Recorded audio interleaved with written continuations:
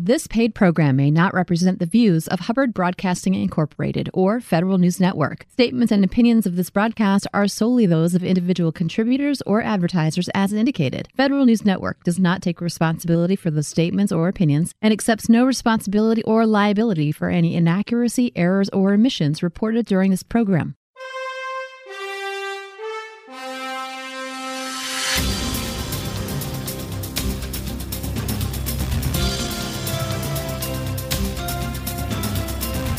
Welcome to the Business of Government Hour, a conversation about management with a government executive who is changing the way government does business. The Business of Government Hour is produced by the IBM Center for the Business of Government, which was created in 1998 to encourage discussion and research into new approaches to improving government effectiveness. You can find out more about the center by visiting us on the web at businessofgovernment.org. And now, the Business of Government Hour. Welcome to the Business of Government Hour. I'm Michael Keegan, your host and Leadership Fellow at the IBM Center for the Business of Government. What are some of the key performance management challenges facing government today? How are other governments around the world using performance management?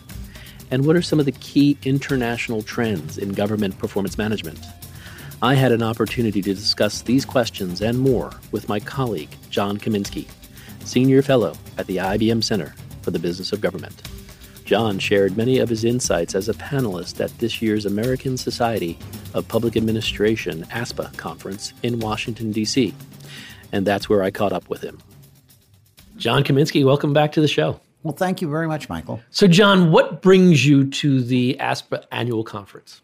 Well, I have been attending the conference. Actually, this is my 41st year anniversary of the first conference I attended was in 1978. Where was it? In Baltimore. So they're held around the country, and it just coincidentally, this one is here in D.C. Now, do you always, when you attend, are you always a panelist? Not always. 5 years ago, when it was held here, I was one of the co-organizers of the conference. And so that was a very different dynamic. So I know you were involved in a panel of two panels for this conference. I want to talk about the panel on performance. Is it? Yes. Yeah. Could you tell us a little bit more about the panel discussion? What maybe the way I'd like to frame it is, what did you present? What perspective did you present? What are some of the highlights of that presentation? And then after that, I'll do a follow-on around some of your participants, some of your colleagues that were on the panel with you. Okay. The overall panel theme was, what are some of the key challenges in performance management? And so that was the approach that each of the panelists took. Phil Joyce was the kickoff panelist, and he looked at the historic trends in the evolution of the use of performance budgeting and the link between performance and the use of it in the budgeting process. Catherine Barrett,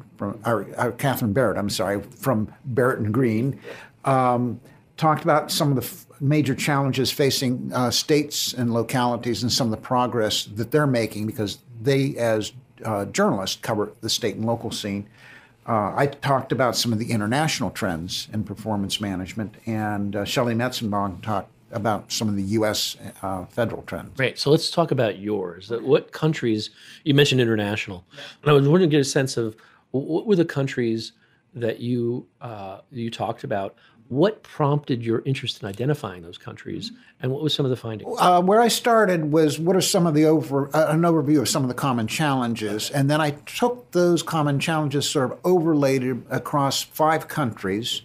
The countries were scientifically chosen by my having visited them in the past few years, or have been in presentations, et cetera, with them. So I have some familiarity on the ground of what's going on in these countries. And then my wrap-up was, what's some of the changes that we can anticipate in the future based on some of the trends we saw. So I had focused on 5 challenges. One is the emphasis on the supply of information versus the demand for information. That's a challenge of how do you create a demand for use of performance information. And the second was the degree to which a performance system tracks inputs outputs, and results, because you actually need all of those to have a full picture of understanding what's going on, and also to actually manage, because you can't just start with outcomes, although that's where you want to wind up. The third was defining what is your unit of analysis. In the U.S., over the past 25 years, we had an emphasis initially on looking at the performance of a department or an agency. And then in the Bush administration, the emphasis shifted from the departments down to individual programs. And then they had the program assessment rating tool. And then in the Obama administration, they said, well, let's not focus on the individual programs, but rather how programs work together, and let's organize instead around selected outcomes. And what's been interesting is that this is the Trump administration is the first administration that has kept the previous administration's framework. Okay. And so there's some continuity that has allowed the development and maturity of this outcome-oriented approach. The third challenge is linking performance information back to consequences. And the consequences can be either personal or program level or organizational or monetary, and that's tying to the budget, or reputational, or you can also have emphasis of consequences around accountability, or emphasis of consequences around learning. And there's been a shift over time, philosophically, in the U.S. system, is shifting from accountability more towards learning, which has been good, because if you focus on using performance information to learn, then people begin sharing, and as opposed to trying to only filter information. And by using it for learning, you wind up building for the future is what's going on. And then finally, the final challenge that I framed was this need to link the performance information, the performance system, to other administrative routines, to other professional domains. So how do you link it to budgeting and to finance and to personnel and to contracts and grants and evaluation and data systems? And that linkage is important because each one of these other elements have a role in improving overall performance. So you can't just focus on performance information and performance measurement. It's in the context of how government works. And so this is tying all these together is something that's going to be, I think, a major next step and hasn't been yet tackled. You know, when you think of those 5 challenges, you have to mention the countries that you were looking at, the ones you've been to and seen actually on the ground. I was wondering, did some of your presentations, some of your research, does it factor in how each one of these countries performs in tackling each one of these challenges? Well, that's right. Trying to put a bit of a lens on it. Was not able to get into be able to peg it down precisely. But the differences in the countries, some of them are very large. The countries are India, which is 1.3 billion, New Zealand, which is 5 million. You have Canada, which is 1/10 the size of the United States. Saudi Arabia, which is about 20 to 25 million, and then China, which is 1.2 billion. So it's and the interesting other thing is that there's a distinction between authoritarian governments and democratic governments. And the other interesting thing was that many of the drivers in democratic governments, ironically, are also drivers for why you're doing performance measurement in authoritarian governments. What I thought was very interesting in both Saudi Arabia and China, doing performance measurement was to increase citizen trust in government and the legitimacy of the government in delivering services, which is very similar to what's going on here in the United States. And I thought I hadn't expected that when I stood back and looked at these different case studies. So, when you think about the different forms of government, and that's a really diverse grouping the 5 that you talked about. What if I could ask you to give me some, as the listener, what are some unique aspects of each one? Okay. Well, part of this is evolution over time. Okay. So, for example, in India, They started in 2009, and Praja Trivedi, our visiting fellow, was appointed the Secretary for Performance Management by the Prime Minister, Mohammed Singh. And he created a performance management division, and he created a performance monitoring and evaluation system and a results framework for the agencies and like contracts, results framework documents for each agency. And so there was a system that he put in place. The unit of analysis was agencies. It was a scorecard system. They were all developed in the context of the 5-year national plan that was done by another agency. So they had this construct, and they had a 100-point scorecard, and agencies would earn points, and there was weights given to the value or the importance of different elements. And the new Prime Minister, Narendra Modi, came in 2014, and he junked the whole thing. Oh, he did? Okay. Yeah. He basically let it wither. But what he did is he abolished the National Planning Commission, a 65-year-old agency, and said, we're not going to do 5-year plans anymore. We're going to instead focus, and because of the 5-year plan, they also identified the projects that would be funded and all this. So it was a very powerful agency. He disbanded it and replaced it with a small unit that's a think tank. It was called the National Institute for Transforming India. And it became a resource center and a knowledge hub for policy and implementation. So it was very agile. Sure. And the emphasis was shifted from agency accountability to looking at interagency collaboration and dashboards on joint projects, very much like our cross-agency priority goals here in the U.S. And they were organized around the 8 themes that he campaigned for office on.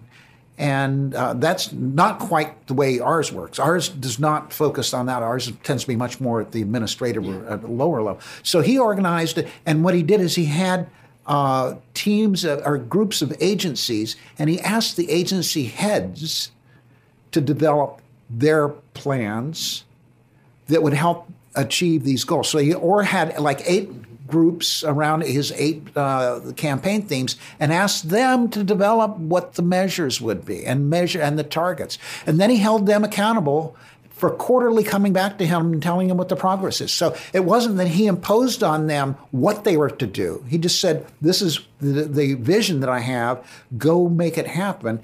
And they organized, and he said, you hold yourselves accountable for what you're going to deliver.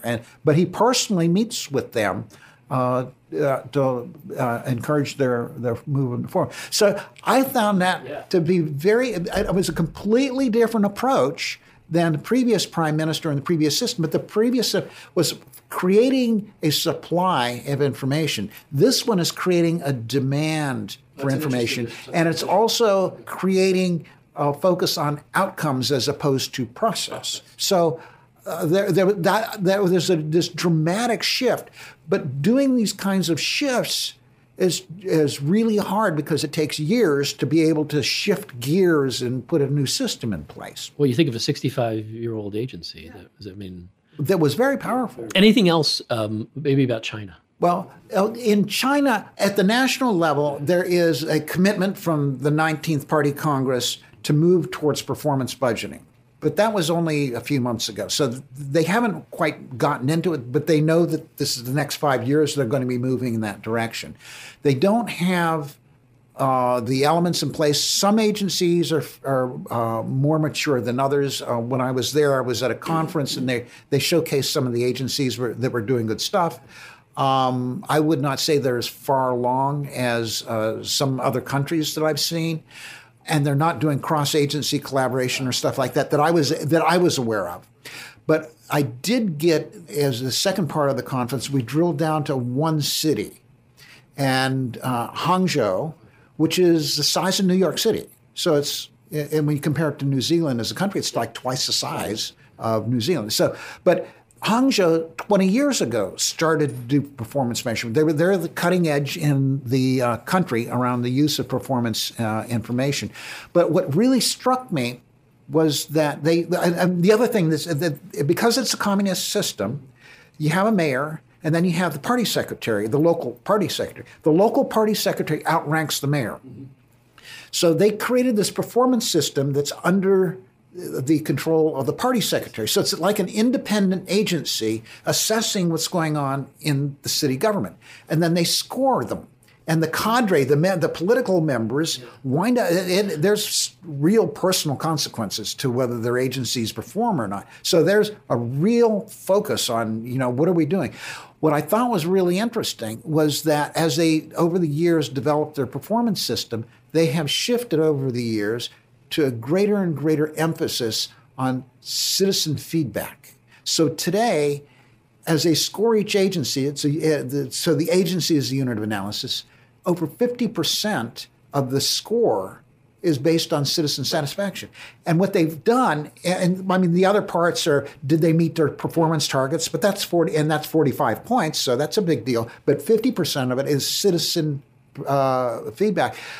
And I asked them, how do they do the feedback? And they do, they'll use electronic surveys. They use in-person surveys for underserved areas that may not be electronic or for different demographics. So they really, and their surveys, and I thought it was funny, it says, well, we survey like 150,000 households. And I said, well, what's the response rate? Oh, 97%. It's voluntary.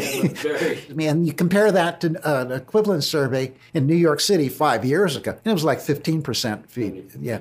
But if you compare what they're doing in terms of their investment of time and they have 40 staff on this commission that's doing the oversight.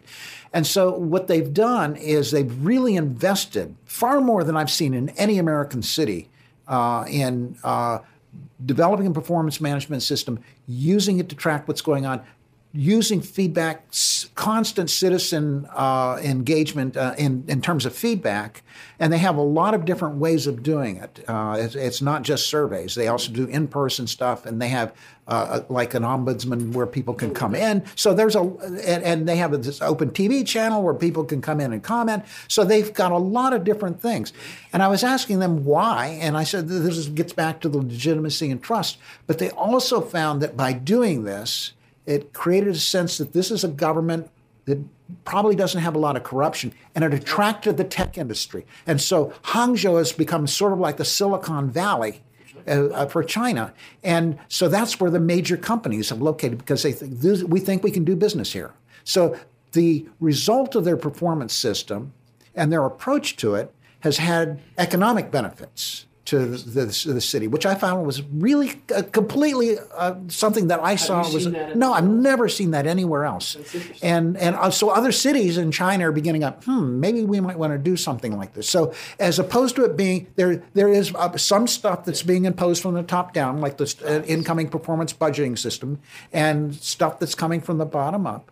But as this evolves, I'm going to be very interested in seeing how this expands beyond just the city of Hangzhou. It might be outside the scope of what you looked at, and it may be more of an opinion, but because the performance budgeting is coming from on high, will that uniqueness of Hangzhou be able to stay sort of the way it's doing things with, or will it be a cookie cutter approach, or will there be? It's undefined. Yeah, they have not defined it, which I think is probably a good thing. And they may allow each province or something to develop their own approaches. And they will have sometimes a mandatory thing, but then allow provincial variation and stuff on how they do it. Is there anything else you wanted to share in terms of like maybe New Zealand, or is there? Well, what's interesting is New Zealand was always been a pioneer in government reform from the mid to late 80s. And they tend to be further along. Typically, and it may be because of the scale, because they're so small, they can be nimble, they can shift. And they, in the 1980s, all the way through the early 2000s, had a very agency-centric approach, what we were calling performance-based organization. They had that, and their entire government was run in a principal agent approach, where the head of the agency was a career executive or a career person, but appointed and on term contract. And he or she was held to the provisions of the contract, and they were given flexibility, all that kind of stuff. But they realized that it created a very stovepipe government with people just responding to what was in their contracts.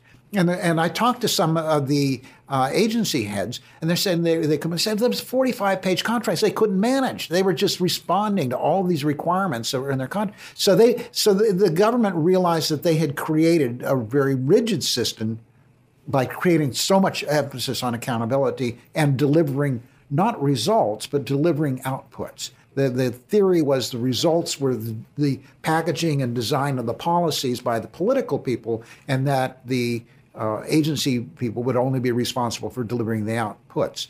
That changed in 2012. They moved from an agency-centric approach to much more picking selected outcomes. And that was the report that we did a few years ago about the 10 results-oriented, cross-cutting results. And in New Zealand, that approach was interesting in that the minister councils, political, chose 10 specific cross-cutting issues that were important to New Zealanders. So it's like reducing the number of people that are on unemployment for more than 12 months, increasing the participation in early childhood education, increasing childhood immunization, and reducing the rate of rheumatic fever. So there were very specific, measurable targets that they had. They were over a 5-year time frame. And they said they didn't want a whole bunch of agencies, but they knew that it needed to be like 3 to 5 departments in each of these 10 clusters that they could hold accountable. And they held them jointly accountable as opposed to individually accountable because they had to work together. And so they did that. They actually beat their targets. And so they said, well, let's do this again. And so they came up with another round of 5-year targets. Then there was an election, a new prime minister, and she hit the delete button. And so they're in the process of developing a new approach. And the reason she hit the delete button, she says, I don't want to do this in just 10 areas. What I want to do is go to scale. I want to do this by restructuring the way the entire civil service works and the way the government works. I want to break down the silos. I want to institutionalize shared outcomes. I want joint ventures. So this is out, or at least the last that I was connected with what was going on, was out for comment. And so when they get this back and repackage it and come up with a plan, this could be very interesting to see. But it's interesting that they went from agency-centric to, much like the U.S., something like cross-agency priority goals in targeted areas, to something like, let's redo how we do government. Seems like China, India. India I don't know. India is yes, it's much more like India. So I don't know how that's going to evolve. That's a story that's not yet complete. You mentioned Saudi Arabia. Yes. Could you tell us a little bit about that? Well, I visited there a couple times over the past 5 years. But what's happened is that in 2016, so just a couple years ago, the country's new leadership with the Crown Prince and all that released a 5-year visionary plan. And so Saudi Arabia 2030. And to do that, they created a new performance unit to oversee the implementation of this 5-year plan. And it's called the National Center for Performance Measurement. And they really invested. They have a staff of like 140. They didn't draw anybody from the civil service. They went to the outside. They said, what we want to do is something that's much more agile, like a private sector company. We don't want a bureaucracy that they've got. So the unit reports directly to the prime minister, and it has a governing board that's chaired by the Crown Prince. So it is really at the top of the government. That they have invested 140 staff, and they keep on planning on growing it. And what they're doing is 3 things. One is they're tracking progress towards the overall Saudi Arabian 2030 goals. And they're reporting these progress things to the prime minister and the council of ministers. And they're using dashboards and quarterly reports, but it's for each agency, so it's agency-based. The second thing they're doing that I think is really interesting is strengthening each agency's capacity to conduct performance measurement and to analyze. So they're going into each agency, and they have created a training unit. They've trained over 2,000 people so far, and what they're going to do now is train the trainers and move them into the agencies. And I've never seen that done on that scale anywhere. And then the third thing is they want to begin doing public reporting. All this is the culture of that government is you don't deal much with the public on some of this stuff. And so what they want to do is start reporting publicly on how government operates. And they claim they're going to create a public-facing version of the metrics that they're already doing sometime this year and start piloting with the public. And the metrics that they're collecting are at three levels. One is outcome-based, which is towards the 2030 goals. The other is execution level. So what's the progress on intermediate outputs? So it's more project-oriented. And then the third, which I think is interesting, is service level. And because it's a unitary government, it's how are services being delivered in cities? So it gets into city customer satisfaction, beneficiary satisfaction with services, et cetera. And so, and it's satisfaction with services that are delivered nationally, as well as services like 311, pothole filling, and all that kind of stuff. The National Center oversees the framework and the capacity building, and the agencies are responsible for their own operational data, and that sort of gets rolled up. What's also interesting is that the director of this National Center for Performance Information, in addition to reporting to the Prime Minister, in addition to having the Crown Prince chair his oversight board, is he now sits on the Kingdom's Strategic Management Committee and the Budget Committee. Oh. So he's being placed in a very strategic position to actually ensure that performance information is used. We'll continue our discussion on global trends in government performance management when our conversation continues on the Business of Government Hour.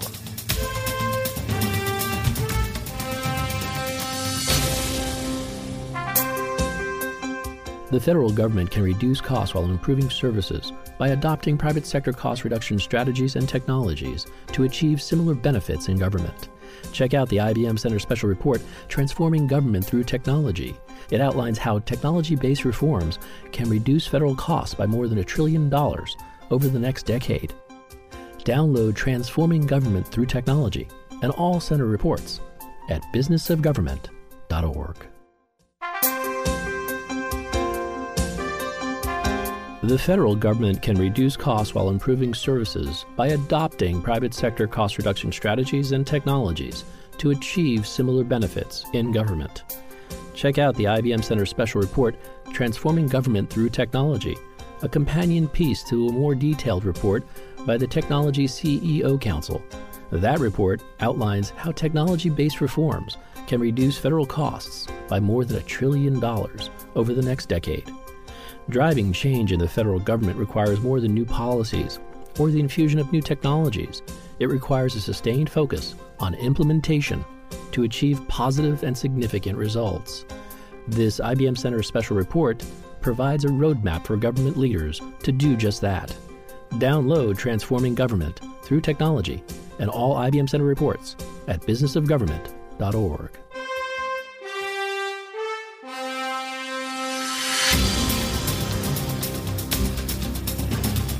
Welcome back to the Business of Government Hour. I'm Michael Keegan, your host, and my guest today is John Kamensky, Senior Fellow at the IBM Center for the Business of Government. So, John, the last country you mentioned is Canada. What's going on there? Well, I've been watching Canada for like more than 20 years, and they go through these fits and starts of creating systems for measuring performance that are traditionally one-size-fits-all, standardized approach. And they tend to be agency-centric as opposed to outcomes. They have a strong emphasis on what they're calling horizontal government, reaching across agency boundaries. But the traditional emphasis for their system is around accountability, not so much around learning.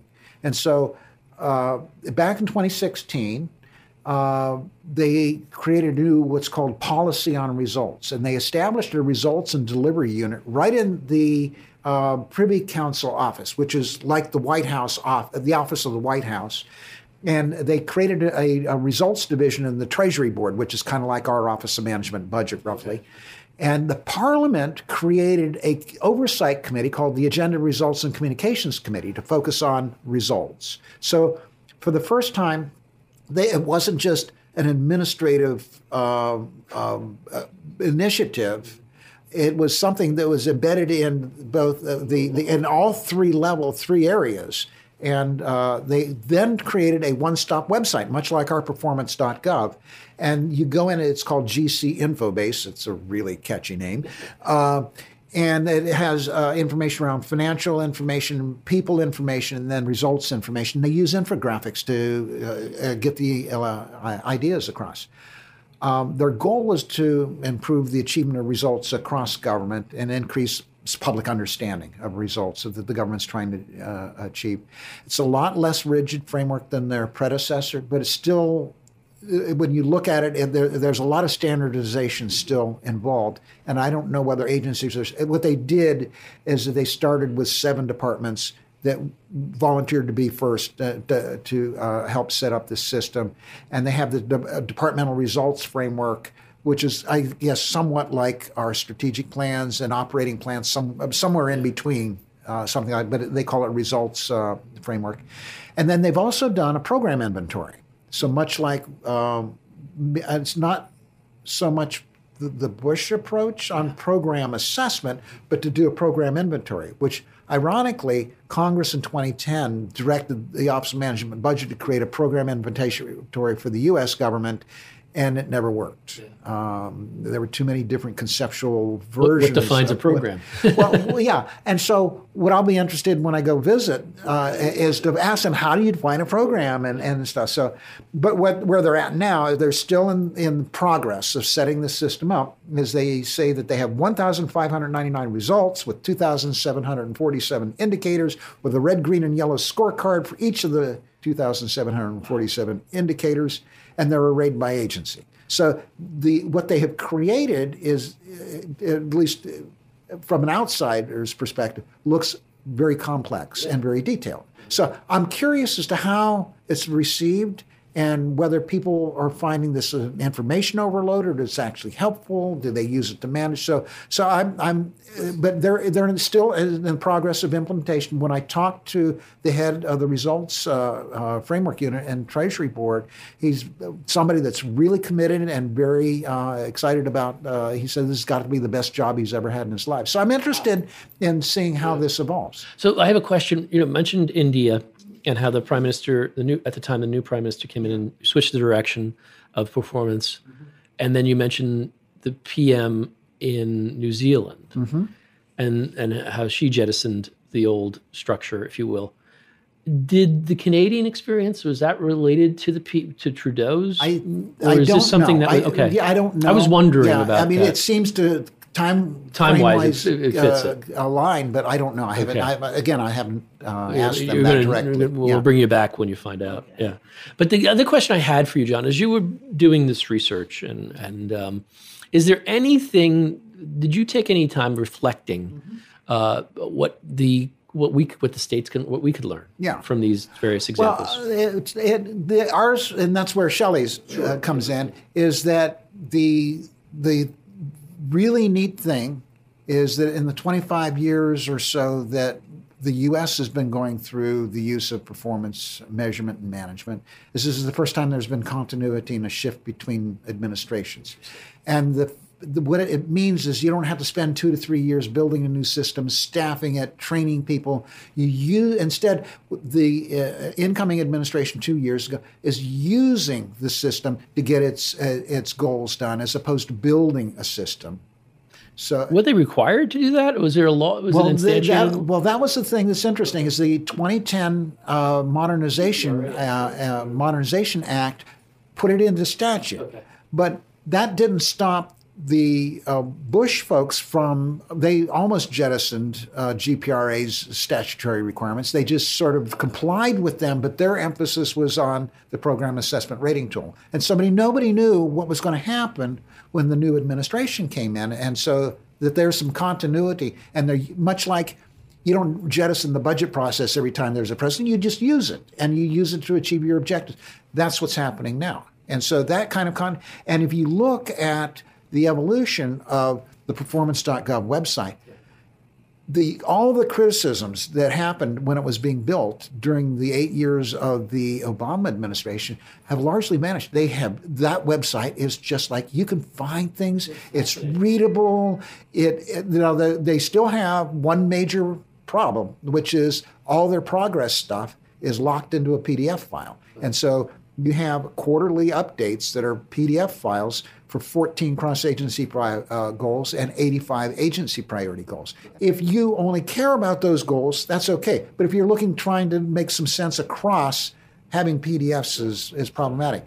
The law that was passed, the Foundations on Evidence-Based Government, is going to require all government agencies, including this website, to have machine-readable data in the next couple of years. So that issue of it being locked in a PDF will go away. And they know that. It's just a matter of maturity being. But now that it has at least a standard look and feel, it's not the content, but the standard look and feel, and you're able to navigate it really well, and you can find stuff, is just remarkable. Yeah. So actually, let me pick up on that. The evidence, could you tell us a little bit more about that new law? Sure. And how does it, how does it play within the performance culture? Well, let me stand back a little bit. What I'm seeing is this evolution. As I'm talking about supply versus demand, some of the challenges up front, there's going to be continued emphasis on accountability, both internal and external. And there will probably be more reporting and scorecards and league tables and stuff like that, and concern and interest in consequences and all that. The second thing that I'm seeing evolving, this started in the Obama administration, is growing emphasis on the use for learning. And that's where you're going to find, I think, in coming years, real-time information being devolved to frontline managers. So this is not going to be something that happens in Washington like it does now, but you need the technology tools and stuff to be able to do that. And if you look at local government, this is going to be for service delivery. If you look at UPS, every truck driver has on their electronic device what their metrics are. That's right. And they get pushed to them what happened in the day before is sort of lessons learned of what do you need to do and where do you need to turn, et cetera. So if this is happening in the private sector where the frontline people are getting real-time performance information to inform what they do. And that's sort of the vision of what's going to happen with performance information, and it's a learning approach for response times or potholes or trash, and that's at the local level. So the third thing that I think is going to be the next step, and we're beginning to see this, is the evolution of the performance system to be able to predict. And so we're going to be able to predict events and patterns that allow pre-positioning. So it's going to be the use of data. It's going to be the use of analytics. It's going to be the Internet of Things. It's going to be use of artificial intelligence, behavioral science. And we're already doing this with weather and traffic congestion management. And there's sentiment analysis that's occurring around large-scale events so that you can know if there's going to be a riot that's going to occur or something like that. They're using it in some agencies to predict areas where homelessness may occur, like if there's going to be a major shutdown or something like that. They're using it in a lot of localities to predict neighborhoods where you want to pre-position police because there's a potential for an increase in uptick in crimes, property break-ins and stuff. We've got a report on that we did on predictive policing, and 911 response times and stuff. So this is happening where you're going to be moving performance information from merely learning and reacting to predicting. So that's sort of that. But the other big challenge that I think is going to be next, especially for the federal government, is how do you bring together all these different professional domains, the budget, the evaluation, the contracting, the grants, the program management, the performance measurement people, so they're working together. And that, I think, is going to be a major challenge, given that there's, for each of these different laws and different systems and different expectations and different professional disciplines of how people have been raised in those domains to be effective and efficient in their work. I have a question around what you've seen, and it has to be, it's a leadership question. I was wondering if you could think about this. Given the 5 countries you're talking about, the efforts of those 5 countries, and also the work that you've studied here in the States. What makes an effective leader in the performance management area? There's different kinds of leaders. Yeah. At the very senior level, it's largely painting a vision and giving people license to do things, and then staying actively engaged with what's going on, persistence in keeping. But that does not create a sustainable system.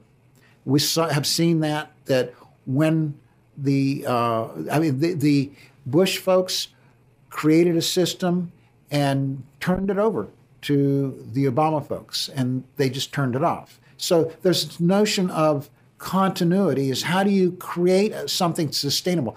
And what you need to do is have the line managers and the program managers and the mid-level people say this is what we need to do our job. In the case of the Bush program assessment rating tool, it was seen as top-down driven, and the people that were doing the work didn't see value of it. They knew that they were feeding stuff up, but it wasn't something that came back to them that they used to do their work. So the thing I'm interested in seeing is how the Indian system evolves, because there it's the career people that have ownership over achieving the goals and working together. When the prime minister changes, do they say we need to keep on doing this regardless of who the prime minister is, because this is how we do our work? And so to the extent that the career people become engaged and own this, that core cadre of leadership, of the senior executives, that's where I think you're going to see momentum moving forward. Now, in the case of the shift from the Obama administration to the Trump administration, interestingly, the first year there was not a deputy director for management in OMB, and the transition team did not impose some new idea on it. They allowed the career people to take what they had there, adapt it to Trump priorities, and then move forward. And so in that case, the career people saw value in the system that they had developed during the course of the Obama years, and they didn't try to junk it. Yeah.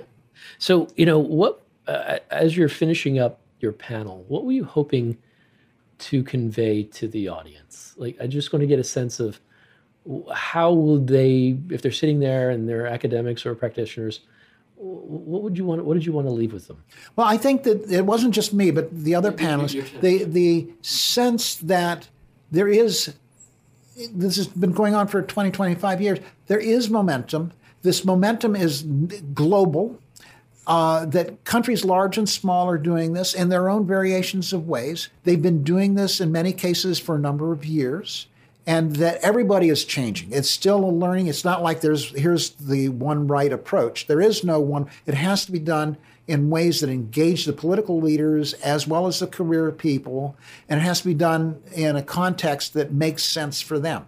And so what we saw, and that everybody is saying the next big challenge is how do we begin linking this to resource allocation? How do we begin not performance-driven budgeting, but performance-informed budgeting, and that we're beginning to see, for example, that the head of performance in Saudi Arabia is on the Budget Council, and that kind of what'll happen? Will in fact budget decisions be better informed and different kinds of decisions made because he has that role? Don't know. So and this is happening in other countries as well. So I think that the next big thing, one thing is integrating all these different disparate players that are from different disciplines that have a common need for working together. But the other is how do you begin actually using it to leverage decisions, both policy as well as budget? So John, what do you think the future looks like in this area? Well, I think it's hopeful, and it's not just in the U.S. The other thing that I think is interesting is that there's nonprofit engagement in this world for the first time with foundations that have created advocacy groups, Results for America, the Bloomberg Foundation's investment of probably more than $100 million in creating capacity in mid-sized cities around the country. Their commitment is of the 300 mid-sized cities in the country. They want to help 100 of them actually put in place the capacity to do good program measurement and evaluation, et cetera. And by doing, they think the 100, it's going to begin leveraging the other cities. So there's that's happening there. And Results for America is working with Congress to have set aside money for things like better program evaluation. So the whole evidence initiative is sort of merging with the program management initiative, and you're bringing the evaluation world closer to the program measurement world and stuff. That's great. Well, thank you, John. It's almost as if our listeners were in the room with you. This is wonderful. I want to thank you for joining me on the ASPA Conversation series. Well, thank you very much, Michael, for inviting me. We'll continue our discussion on international public management with Dr. Geert Burkhardt, president of the International Institute of Administrative Sciences, when our conversation continues on the Business of Government Hour.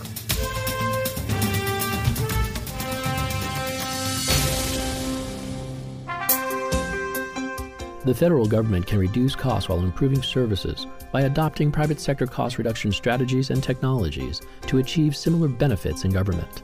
Check out the IBM Center special report, Transforming Government Through Technology. It outlines how technology-based reforms can reduce federal costs by more than $1 trillion over the next decade. Download Transforming Government Through Technology and all Center reports at businessofgovernment.org. How does the National Weather Service keep Americans safe by predicting extreme weather events earlier and with more accuracy? What are the National Weather Service's strategic priorities? How is the National Weather Service using technology and innovation to meet its mission? Join host Michael Keegan as he explores these questions and more with Dr. Louis Uccellini, Assistant Administrator for Weather Services at the National Oceanic and Atmospheric Administration and Director of the National Weather Service. The Business of Government Hour every Monday at 11 a.m. on the Federal News Network.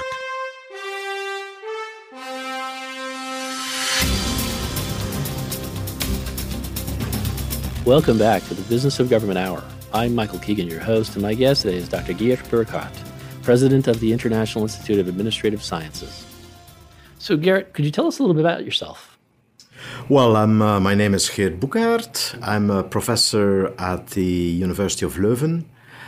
I'm responsible for public management, public governance, research, teaching, consultancy, and I'm predominantly focusing on comparative research within the OECD.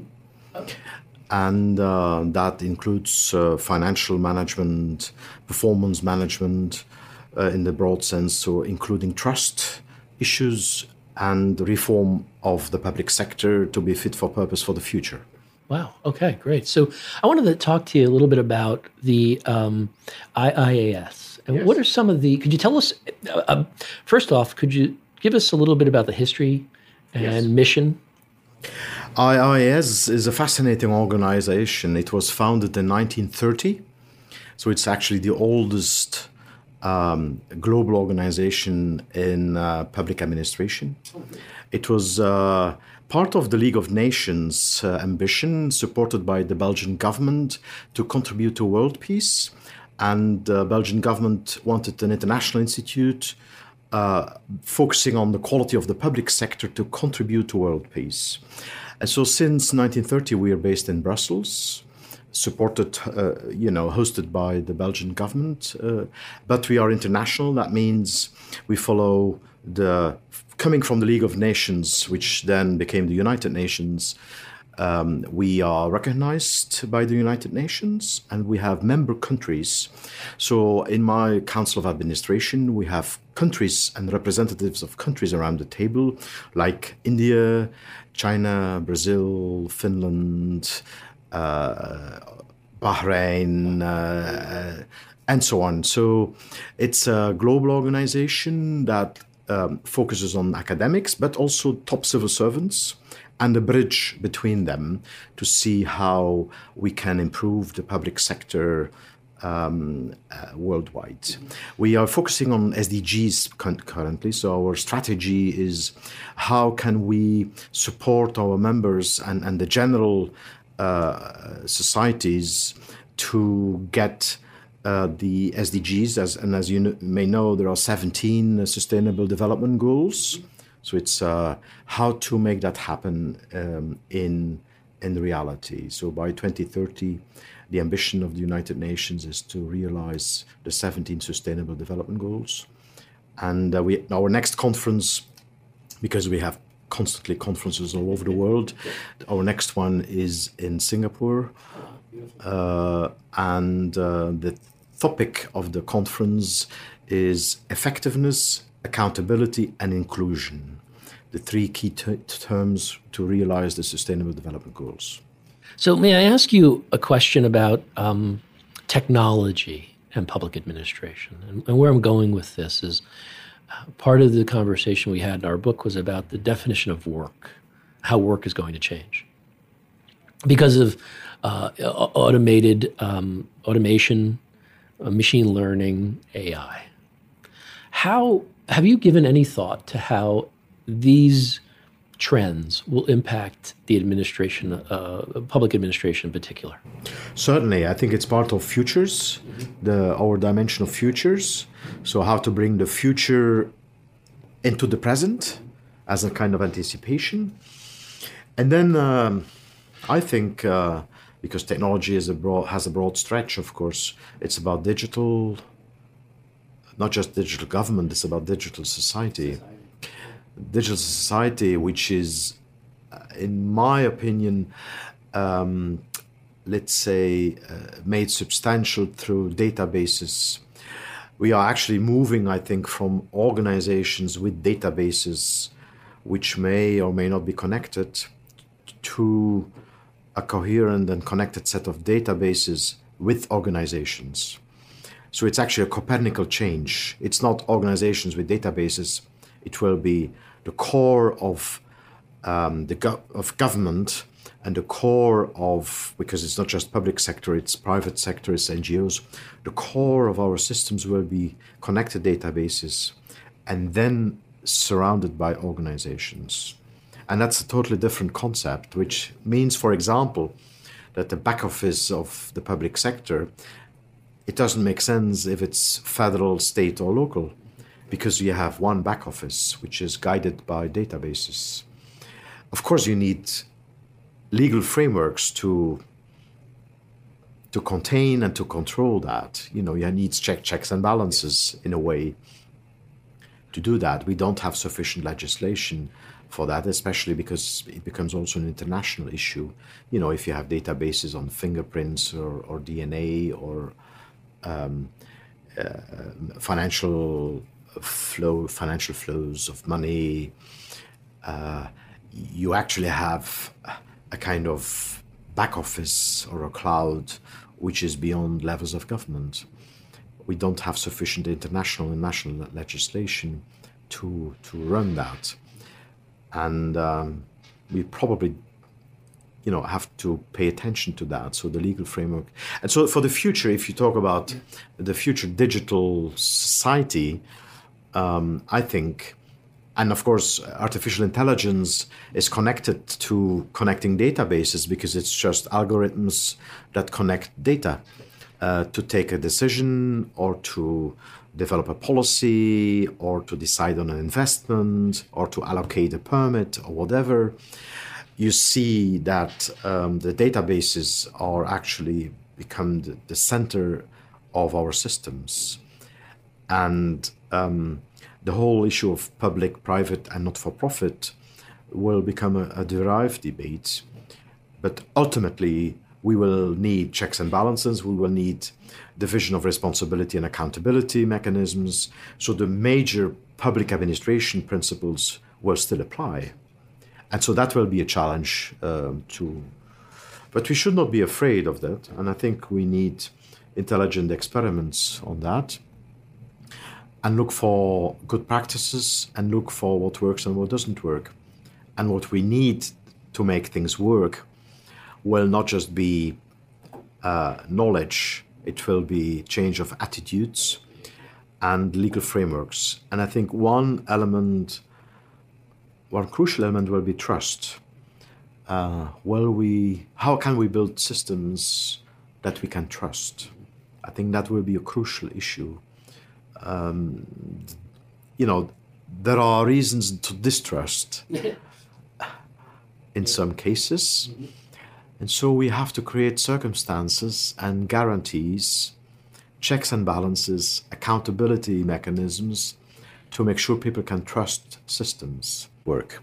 I think that's a crucial element for research. Once they distrust systems, it's difficult to rebuild it. As I think it's also an expression in English. Distrust trust goes away on horseback and comes back on foot. And I think we have to be very careful to experiment, but I think we need some experimentation to see what works and what doesn't work, under what conditions. And so I think it's not just a technological thing, it's actually an issue of attitudes vis-a-vis other types of systems. And I think we have to build in guarantees for our citizens that, that when something goes wrong, one can intervene, and the standard operating procedures are certainly, part of checks and balances and solid allocations of responsibilities and mechanisms of accountability. Mm-hmm. So, Geert, what advice would you give someone who is thinking about a career in public administration or public service? I think that's a very good question, in the sense that I heard here some numbers about people studying MBA or MPA. And there's an interesting figure. I think, if I recall well, that there were about 190,000 MBA students in the US and about 20,000 MPA students. So that's quite a difference. Quite a difference, yes. And of course, one could say that the public sector also could use MBA people, which I certainly believe, on the condition that they think the public sector is part of the solution, and so have to build upon that.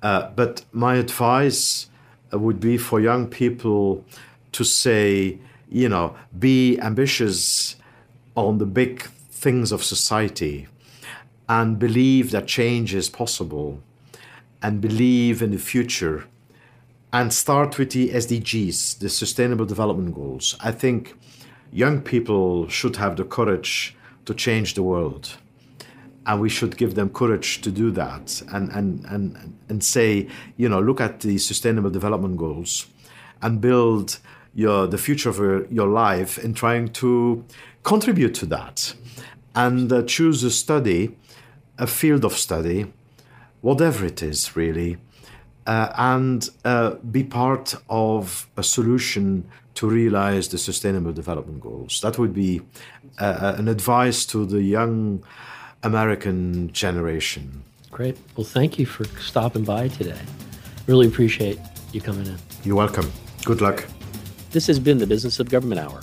Be sure to join me next week for another informative, insightful, and in-depth conversation on improving government and its effectiveness. For the Business of Government Hour, I'm Michael Keegan. Thanks for joining us.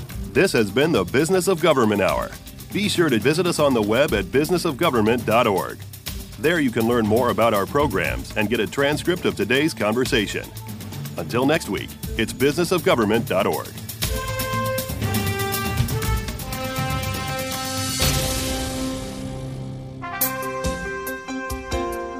The latest edition of the Business of Government magazine delves into a diverse set of topics and public management issues facing us today. Hi, I'm Michael Keegan, the editor of the Business of Government magazine, and with each edition I present the leadership stories of a select group of public servants and complement their frontline experience with practical insights from thought leaders, merging real-world experience with practical scholarship. Check out the latest edition of the Business of Government magazine and find out. Download or order a free copy at businessofgovernment.org.